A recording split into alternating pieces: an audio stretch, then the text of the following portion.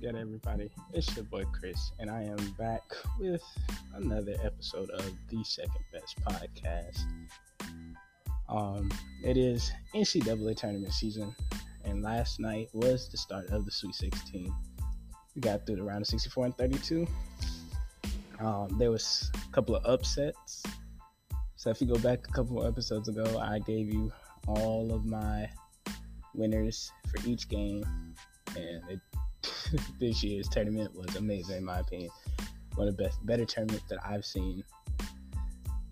But getting into the matchups of last night, there were four, I believe. Yes, maybe.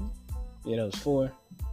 It was the South and the West matchups. Tonight will be the East and the Midwest. So I will get into two of the games that I had picked right.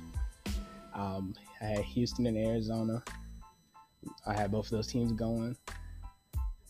I had Houston winning, which they did last night, 72-60. And that was a real good game. That game in itself was not entirely dominated by Houston, who, their leading scorer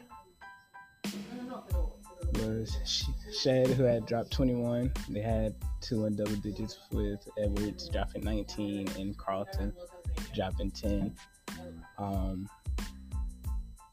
They had 12 O boards, which is surprising. 16 O boards for Arizona. Arizona dropped. They had Terry drop 17, 15, and 10, and those double-figure numbers right there. Arizona with 14 turnovers. The double-digit loss where they just got out-battled in each half.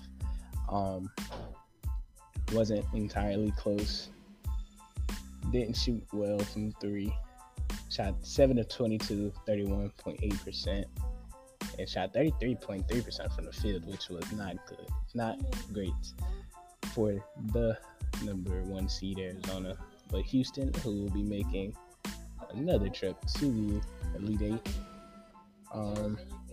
Duke and Texas Tech, as everybody knows. If you have listened to my podcast, past episodes, everybody knows that I am a die-hard, ride-or-die Duke fan. So anytime that they play, you will hear it from me.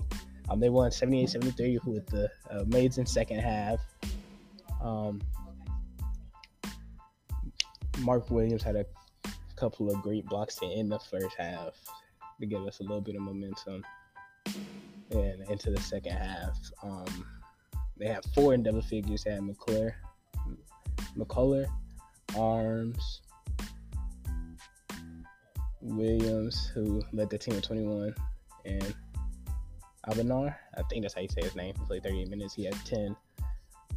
For Duke, Wendell dropped 12. AJ dropped 11, hitting 3 threes, which was greatly needed because he needed to get back on track. Paulo led the team with 22. Mark had 16. Jeremy had 15, and nobody can really stop Jeremy Roach right now. Assists, Mark didn't have any. 5 for Jeremy, 4 for Paulo, 4 rebounds for Paulo, 8 for Mark, 7 for AJ. Wendell Moore had no steals and no blocks. 3 steals for Paulo. 3 blocks for Mark Williams. And Theo John came off the bench and gave us 2 really great blocks. Should have been 3, but they called one a foul. They were down at half. Listening to this game was a little nervous, down by 4 at half, but the boys decided to show up in the second.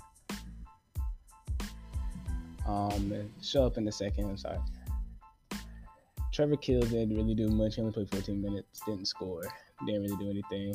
Went 0-2 from 3, 0-3 from the field. That game was really, really good. The defense stepped up more than they usually do. But as Coach K said, this is what a team does to get to the Elite Eight, Sweet 16.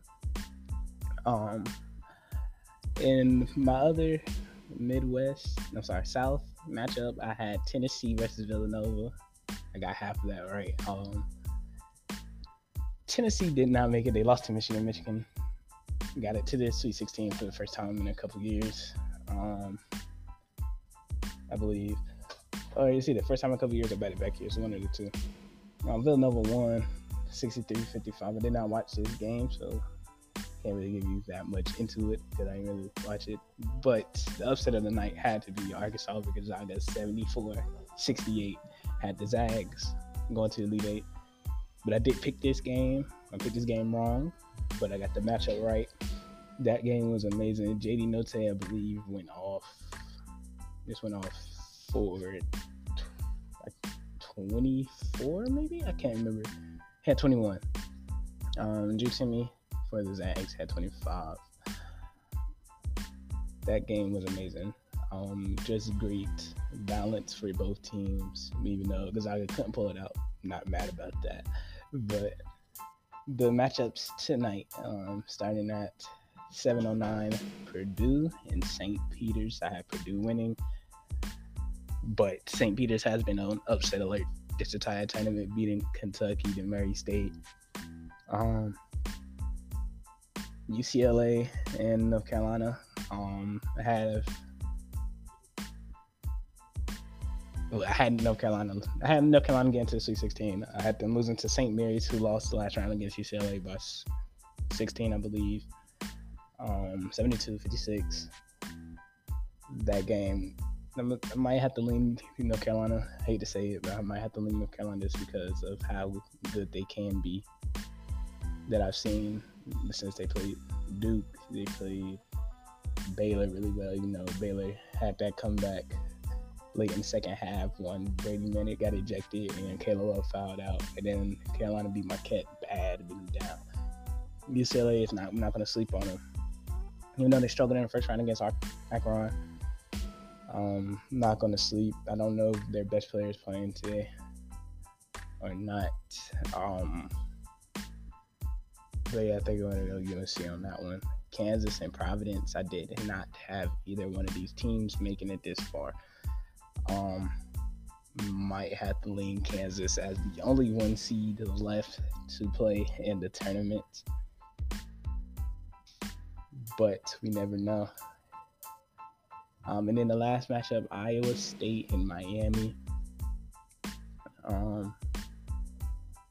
Might have to lean Miami just because of another ACC team representing. It'd be, if Carolina and Miami can win tonight, it'd be 3 in the Elite Eight.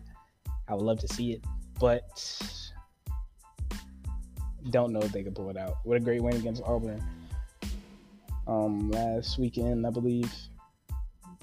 They most definitely have the talent to beat top teams in the country, as they showed this season against Auburn and Duke. Excuse me. They most definitely have that talent. So Miami, Kansas, Purdue, and UNC. Villanova, Houston, Arkansas, and Duke are my Elite Eight. I'm going to go Duke, Purdue, Houston, and Kansas in the Final Four.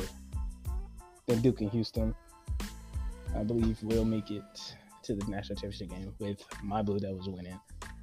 But we still have a couple more weeks, April 4th, to find out. Tune in next time, as I will be dropping another episode next week.